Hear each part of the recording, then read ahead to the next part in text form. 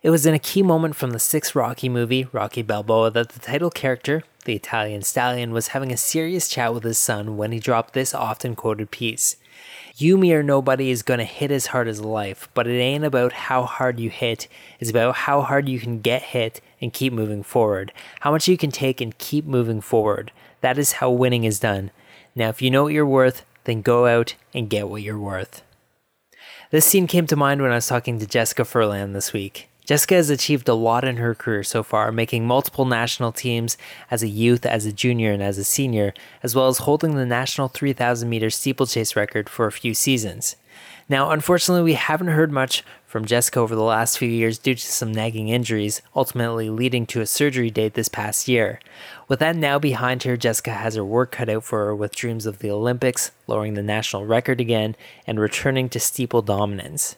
What you're about to hear is a story of perseverance, patience, and hopefully of redemption. What you're about to hear is the story of Jessica Furlan. This is The Terminal Mile, a Trackie Radio production.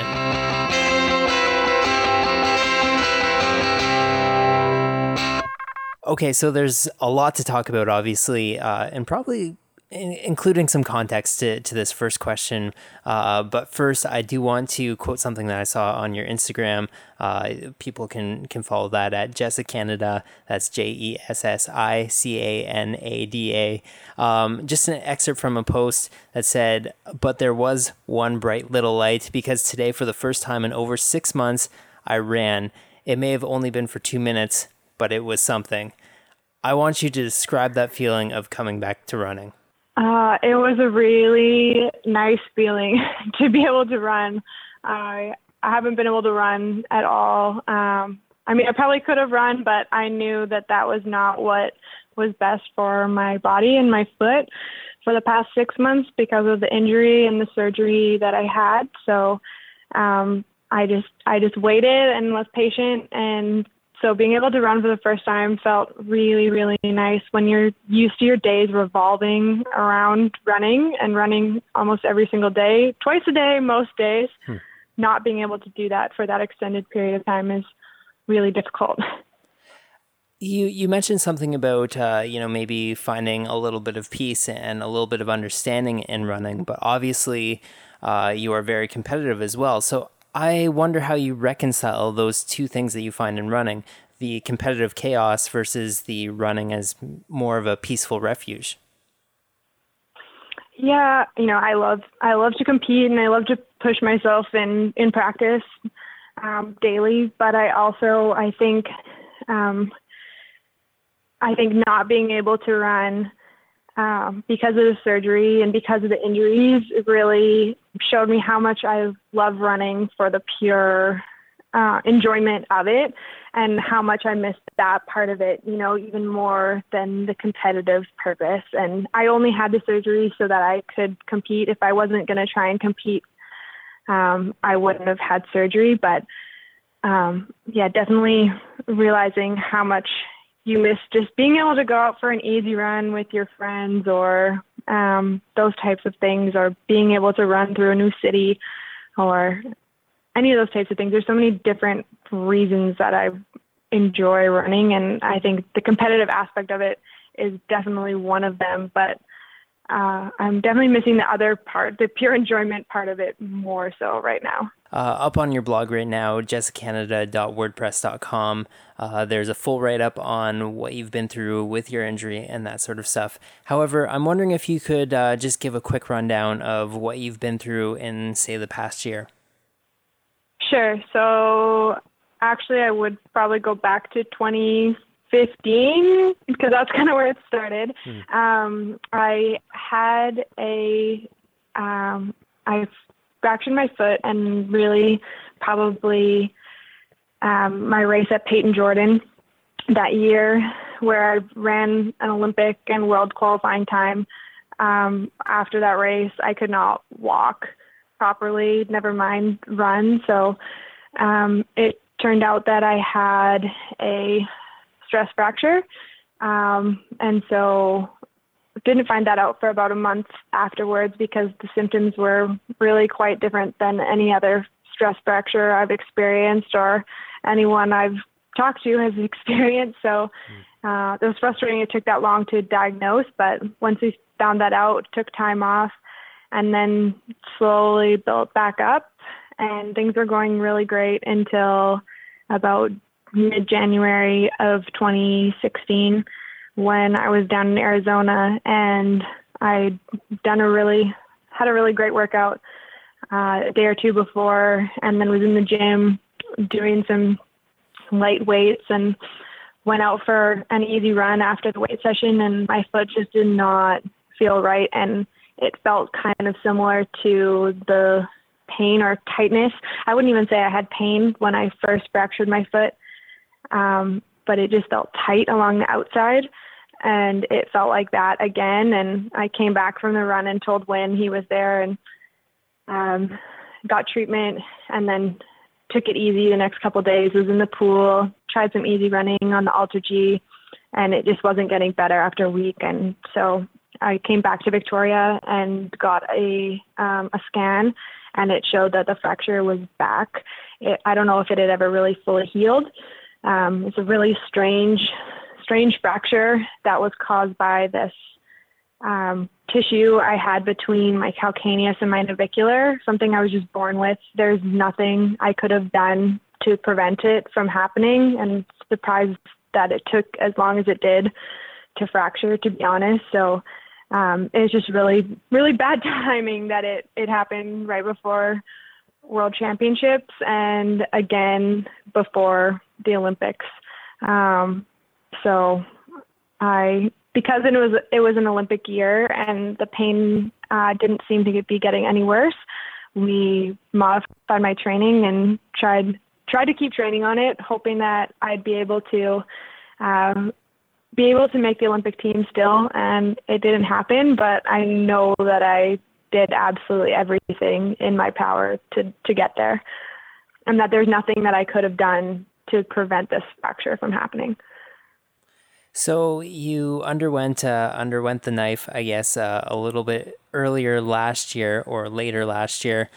Yeah. What are the chances? Like, are you completely out of the woods now, as far as those issues go, or is there a chance that could come back? How effective is the surgery? So this fracture, it was called a anterior process fracture of my calcaneal head. So I don't know if me saying that probably doesn't mean a lot to people, but basically your bones should move past one another, like glide past one another. And because I had that tissue, they didn't. My navicular would hit my calcaneus and it fractured. And so the surgery that I had, they took the tissue out. They shaved both my calcaneus and my navicular down, and they put 3 screws in my calcaneus to strengthen that area, and 1 sort of anchor screw. They took a muscle and anchored it over my navicular so that the tissue wouldn't grow back. So it's really, there's not much to base it off of because it's so uncommon. So there's nothing really telling me how successful it's going to be, which is a bit scary, but it was also really the only option that I saw and Wynn saw. And so that's what we decided to do. And it was going pretty well. Everyone's really happy. I mean, the surgeon is really happy. Wynn's really happy with it. Dr. McCluskey, our national team doctor, he's quite happy with it. My chiropractor, everyone is amazed at how much better my foot moves than it ever has before. And so, yeah, in that sense, it's really great. But I am currently having a little bit of difficulty. It's a little bit tight on the top of my foot. So there may be the anchor screw might have come out from the navicular and might be embedded in some scar tissue there. And so I might have to get that removed. I'm not sure yet. I'll get another scan in a week or two, maybe when I'm back in BC, and see about that. But for the most part, things are really good, but it is going to be a really long process of coming back. It's not like I'm going to be back racing this summer. That's extremely unlikely. You can correct me if I'm wrong, but from reading your blog, the feeling that I got that with the decision to have this surgery also came the decision whether you want to continue on in the sport at the level that you're at, or if you wanted to hang up the spikes. Yeah. Was that the case, and was it a tough decision to make? I think most people would expect that it was a really tough decision, but to be honest, it wasn't. Like, surgery doesn't really scare me. And I do not feel ready to be done competing. I think that I have a lot better performances in me than I've been able to get out there just because of this injury. But, so, I mean, if it works, the surgery works, then I'm hoping that I will be able to get those performances out. But, if it doesn't, it doesn't. And I know that I tried it, but I knew that I wasn't ready to be done competing yet. And if I didn't have surgery, the likelihood of this fracture coming back and me having to go through this entire cycle again that I had to go through the past 2 years, I did not want to have to go through that again. So surgery was the best option. And it was, for me, actually a pretty easy decision to make. With all these injuries, I have to think that there is probably a lot of cross-training involved. And I think most runners who have been injured, which I would imagine is a lot of them, will probably tell you that cross-training is just the absolute worst. What strategies did you employ to get through all those, massive cross-training hours? I don't know. I was thinking about that today. I was in the pool here, and I did about an hour and 15 minutes today in the pool, a combination of pool running and swimming. And that's pretty normal for me to be in the pool anywhere from an hour to an hour and 45 minutes. And it goes by faster when you're in the pool than you think it will. But I think it's just internal motivation, a lot of it, and looking at what your long-term goals are and knowing that you'll feel better about yourself if you get out there and do some form of cross training. And also just, I mean, the first couple of weeks after I had surgery and after I had took time off when I first found out I had the fracture, when I wasn't doing any cross training at all because we just wanted to be able to let my body fully focus on healing. That's when you go a little bit stir crazy. But once you kind of get back into it and you see what your long-term goals are, I find it easier. And I've also done a lot of training by myself. So cross training by myself. I mean, it's a lot better when you have teammates to do it with you, but I don't ever want my teammates to be injured. So, you just get used to it. You held the 3,000 meter Canadian steeplechase record for a very long time. Actually, I think it was a pretty good run of about a year and a bit of 9:33:45. That record went down this past summer after a couple of years. Do you have any attachment to that record? Like, were you super bummed to see it go?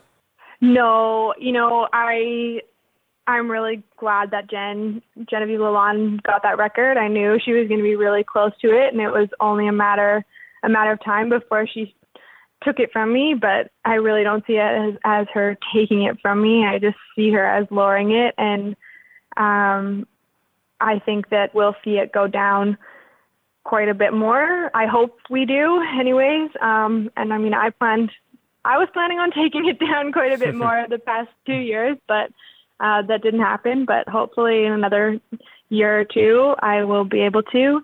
But yeah, there's a lot of young girls coming up right now that are making the steeple field more competitive, and hopefully we just keep kind of pushing that record down. It was pretty soft, I would have to say, when I first said it, and then when I said it again later that summer in 2014, when it took it down to 9:33.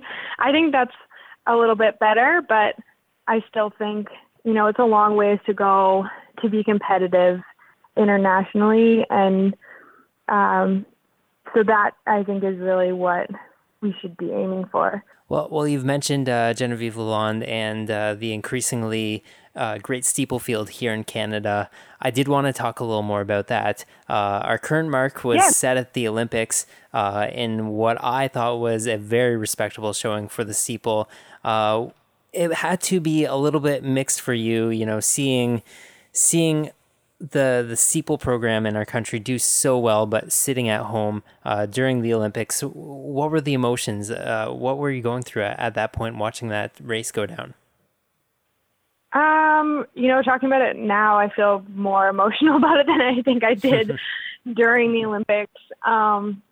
World Championships last summer was a lot harder for me to watch, and Pan Am Games than the Olympics were this summer, to be honest, because I didn't know why I had the stress fracture, and it just seemed really unfair to me. Unfair maybe isn't the right word, but I had missed qualifying for the 2012 Olympics, which that wasn't a huge surprise, but 2013 I missed qualifying for the World Championships by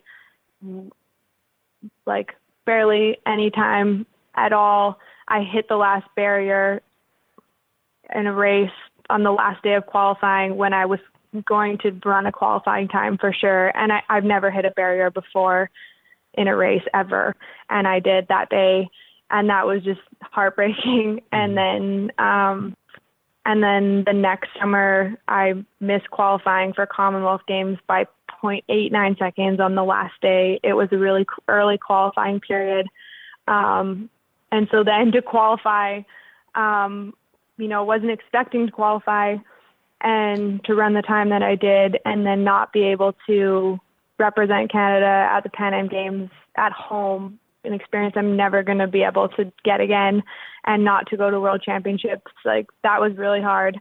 I talked about it in my blog, but I'm not a very emotional person, but I don't know, I cried more last summer, I think, than I ever have, in my whole life combined. So, but this summer watching the Olympics, I was really happy for the steeple girls, but a lot of other people as well. And it wasn't as hard as I thought it was going to be, because I knew I had done absolutely everything that I could have done. I understood why I had the fracture now, that it wasn't my fault. There's nothing that I did or didn't do.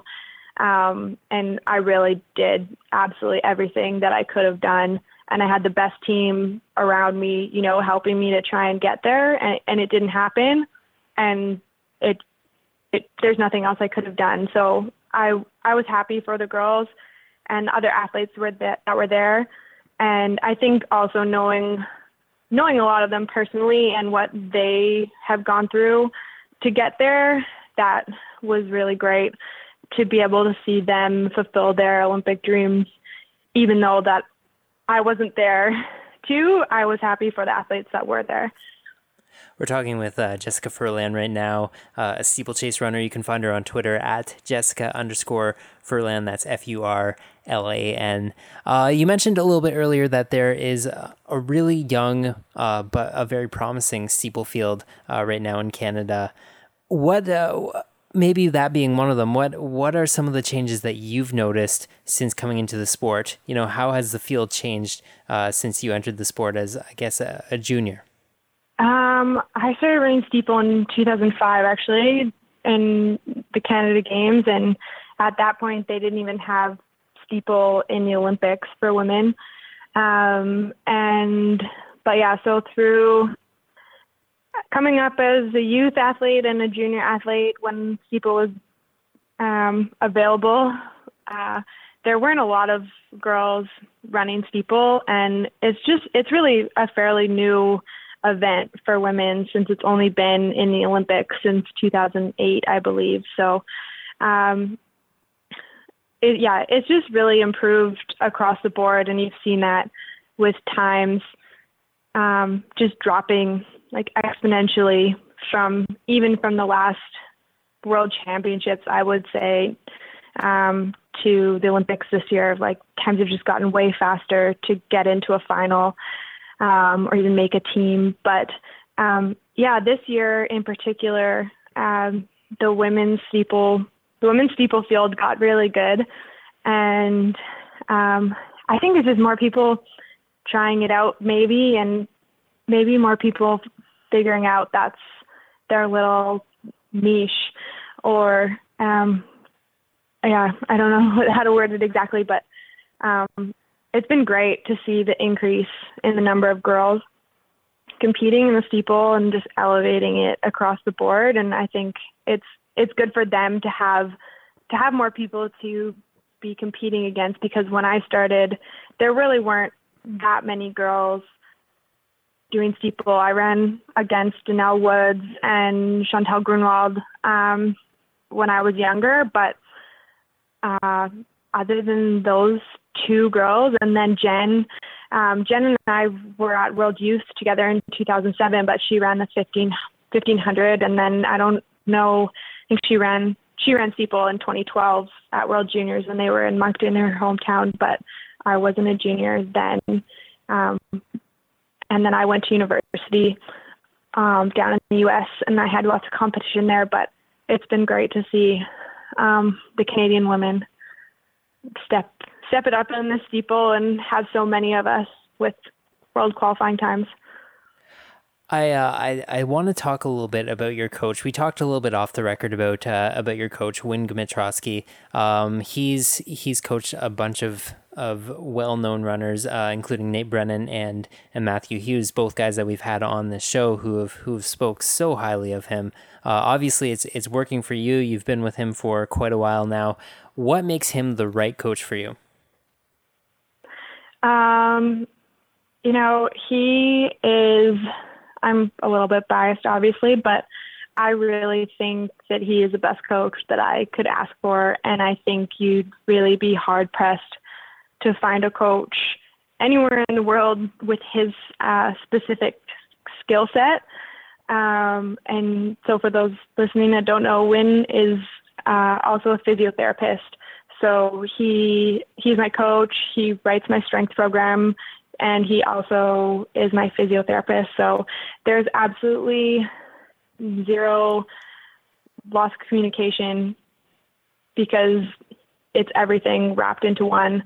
And he's so knowledgeable about all of those things that, he's watching you run, and then he's treating you later and says, oh, that makes sense that this is tight because you were running a certain way, or he'll be treating you and then see you run the next day and go, oh yeah, you're running this way because I was treating you, or this seems tight, or that type of thing.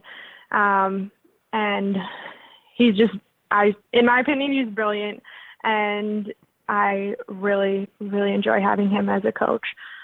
And he just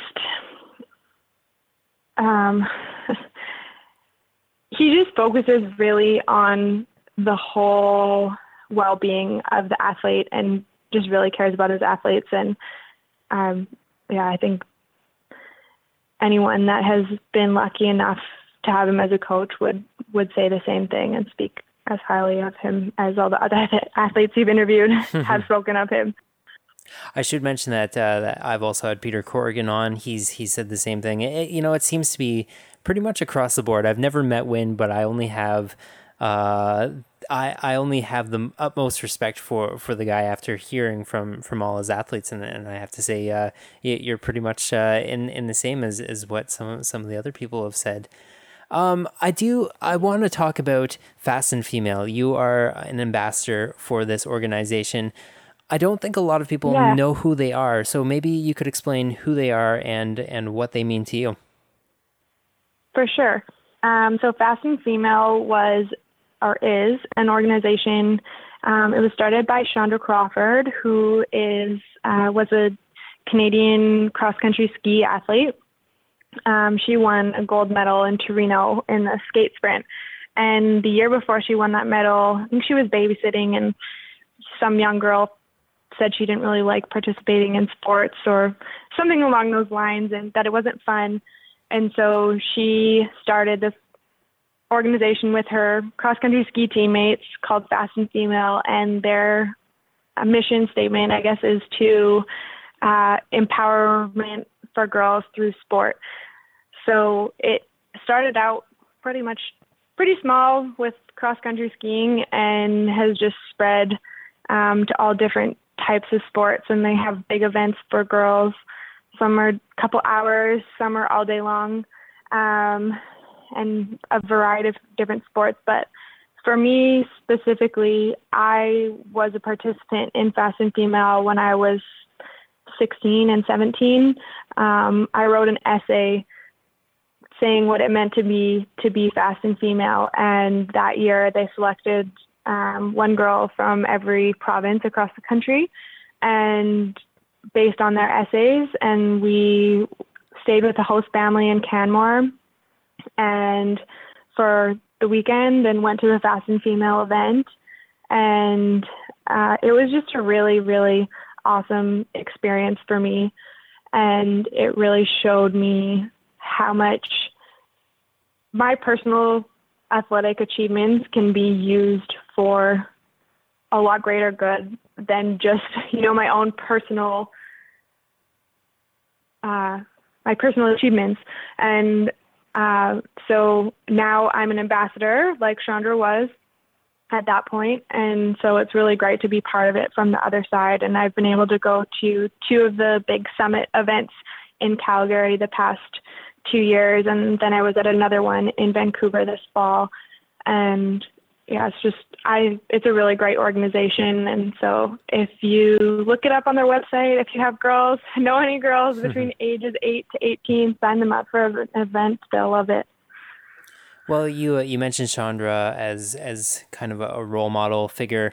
Now you're in that position where perhaps there are girls who are looking up to what you're doing, or boys. They could be out there looking up to what you're doing as well. Yeah. You've certainly done quite a bit. What are some of the characteristics that you see in your own role models that you try and emulate and bring forward?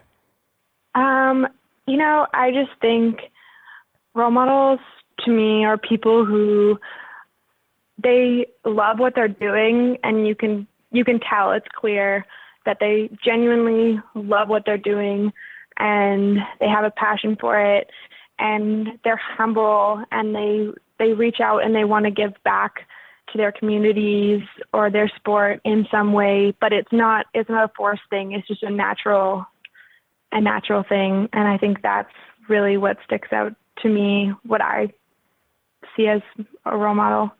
You mentioned earlier that you were from Saskatchewan, came from Manitoba initially. Not really, not really. Perhaps for someone with the Ontario blinders on, not really a hotbed for track and field. However, Saskatchewan has produced some really great athletes. Yourself, Kelly Wiebe also comes to mind. What's the development system like in Saskatchewan? I was just really lucky to have some great coaches when I was growing up, not just in track and field, but other sports as well. But right now there's my club at home in Saskatchewan, Excel Athletica. It's great. It's too bad because they have so many people wanting to participate, and we just physically don't have enough space that I think they have to close registration. But there were a good group of girls that I trained with through high school, elementary school even, that we really supported one another. And I was lucky in that sense to have that group. And then once I got into high school, I had a coach, Larry Longmore, who he was just really focused on long-term athlete development. And I was really lucky to have him as a coach, and he coached me from, I think, about end of grade 9 or maybe beginning of grade 10 through grade 12. And that was the development program for me, which I don't necessarily think is the case with what it is like right now, but I do think we're going to see a bit more of a resurgency of the track and field in the province because the club, especially in Regina, because the club is so big and there's such a great number of athletes that they'll push each other, and you will see some improvement and some athletes coming out of there.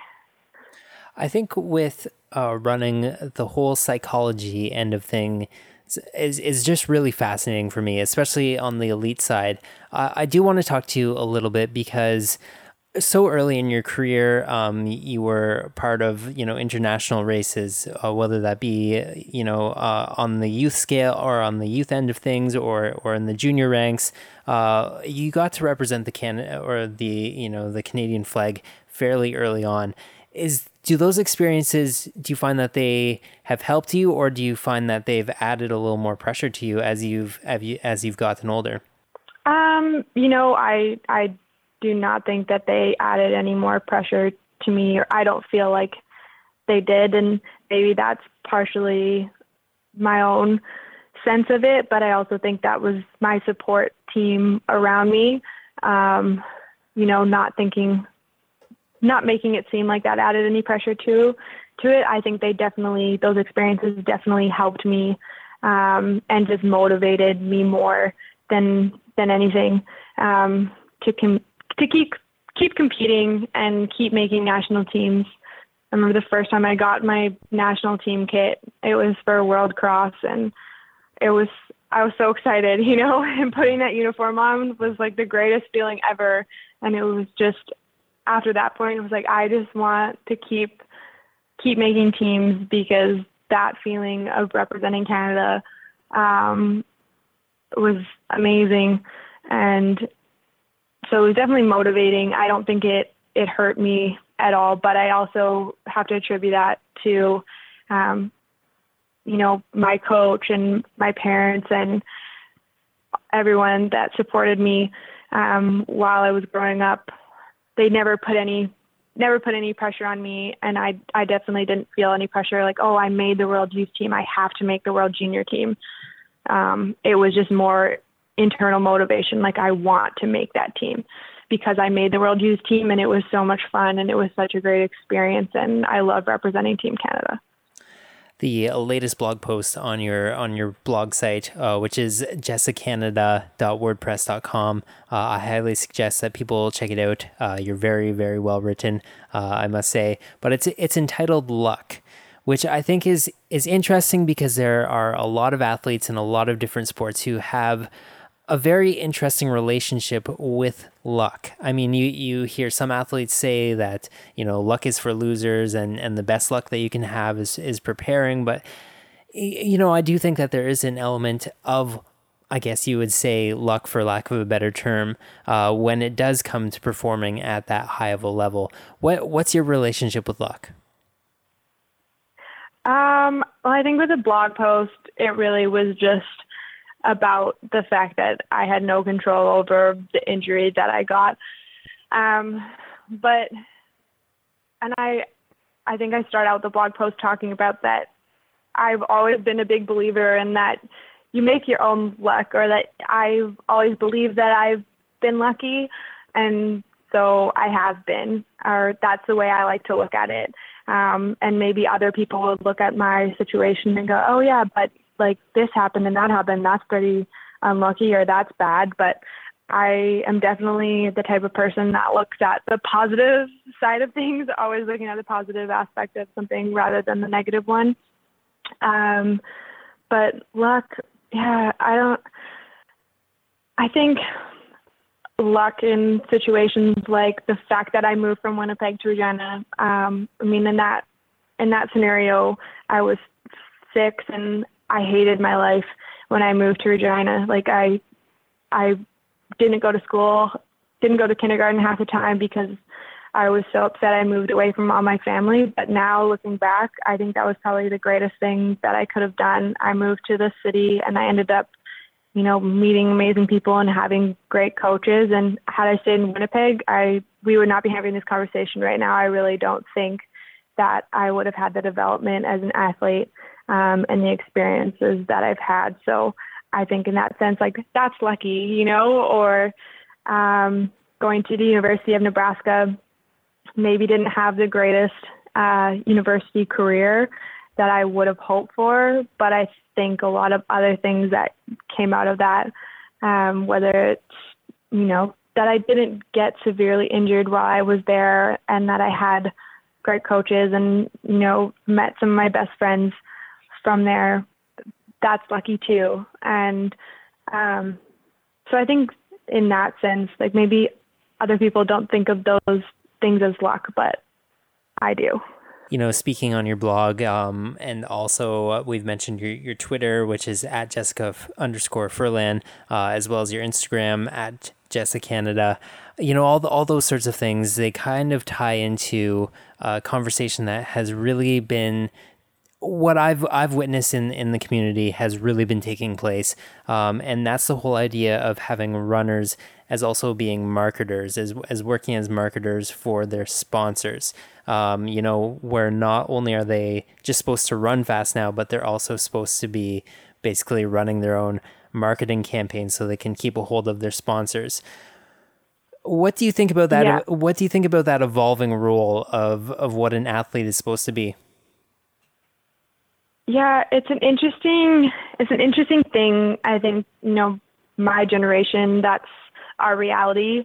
And even, you know, 5-10 years ago, that was not the case at all, because Twitter and Instagram Twitter was around, but it wasn't really that popular. And Instagram, you know, it wasn't. But now, you know, what's the first thing people do when they get up in the morning is they check their phones, and, you know, you're just constantly being bombarded with pictures and Twitter and those types of things. And I think it's a fine balance between people who, you know, are genuine, and you can tell they're genuine, and then the people who are just overly self-promoting or promoting their sponsor all the time. And it gets to be too much sometimes, in my opinion.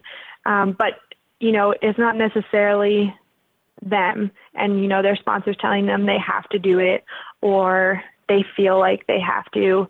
And I think that's really too bad, because you should be able to have, you know, your own kind of, you should be able to show your persona, I think, online and speak about things that you feel that are important to you or that you want to speak about without worrying about how it could affect you. So yeah, it's definitely a strange kind of thing, but it's just how the world works now, I think, and there's not really a whole lot you can do to change it, in my opinion. Well, we've gone through what's happened over the past couple of years, and where you're at right now. But I want to know what is the next year looking like for Jessica Furlan? Well, right now we're just taking it pretty slow, day by day. My walk run program started out a couple weeks ago, and that started out at 30 seconds of running and 4.5 minutes of walking over 4 times, like over 20 minutes. So that was 2 minutes of running total. And every second day I'd get to increase the running by 15 seconds and decrease the walking by 15 seconds. So that was going well until this little bit of a setback with a little bit of soreness in the top of my foot. So a little bit in limbo right now, but really just a long-term goal, competitive goal right now. I would really like to compete at Commonwealth, but we will see about that. They haven't put out any selection criteria for that yet, and I'm sure they won't for a while, but it is early next year. So, and Commonwealth selection criteria dates, qualifying dates are generally pretty early. So, that'll be potentially kind of difficult to make, but right now just taking it a day at a time, really, and focusing on making sure my foot is healing properly and that I won't have any negative consequences from this long term. When I decided to have surgery, the surgeon said, it probably will be about 6 months before you can run. So really starting the walk run a couple weeks ago was ahead of schedule because everyone was so happy with the way my foot was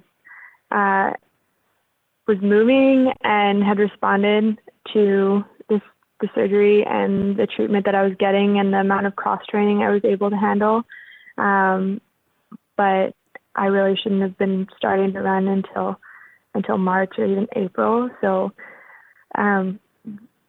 it's going to be a long process, and it's hard for me to know exactly what I'm going to be doing, but I will be in Victoria for sure, probably most of the year, continuing to get back into running, and I'll be there so that I can continue to see Win on a regular basis, so he can be monitoring that and treating me. We've been talking to Jessica Furlan, the current women's 2,000 meter steeplechase record holder nationally. I believe you still hold that one. And the former and hopefully future Canadian 3,000 meter steeplechase record holder nationally as well.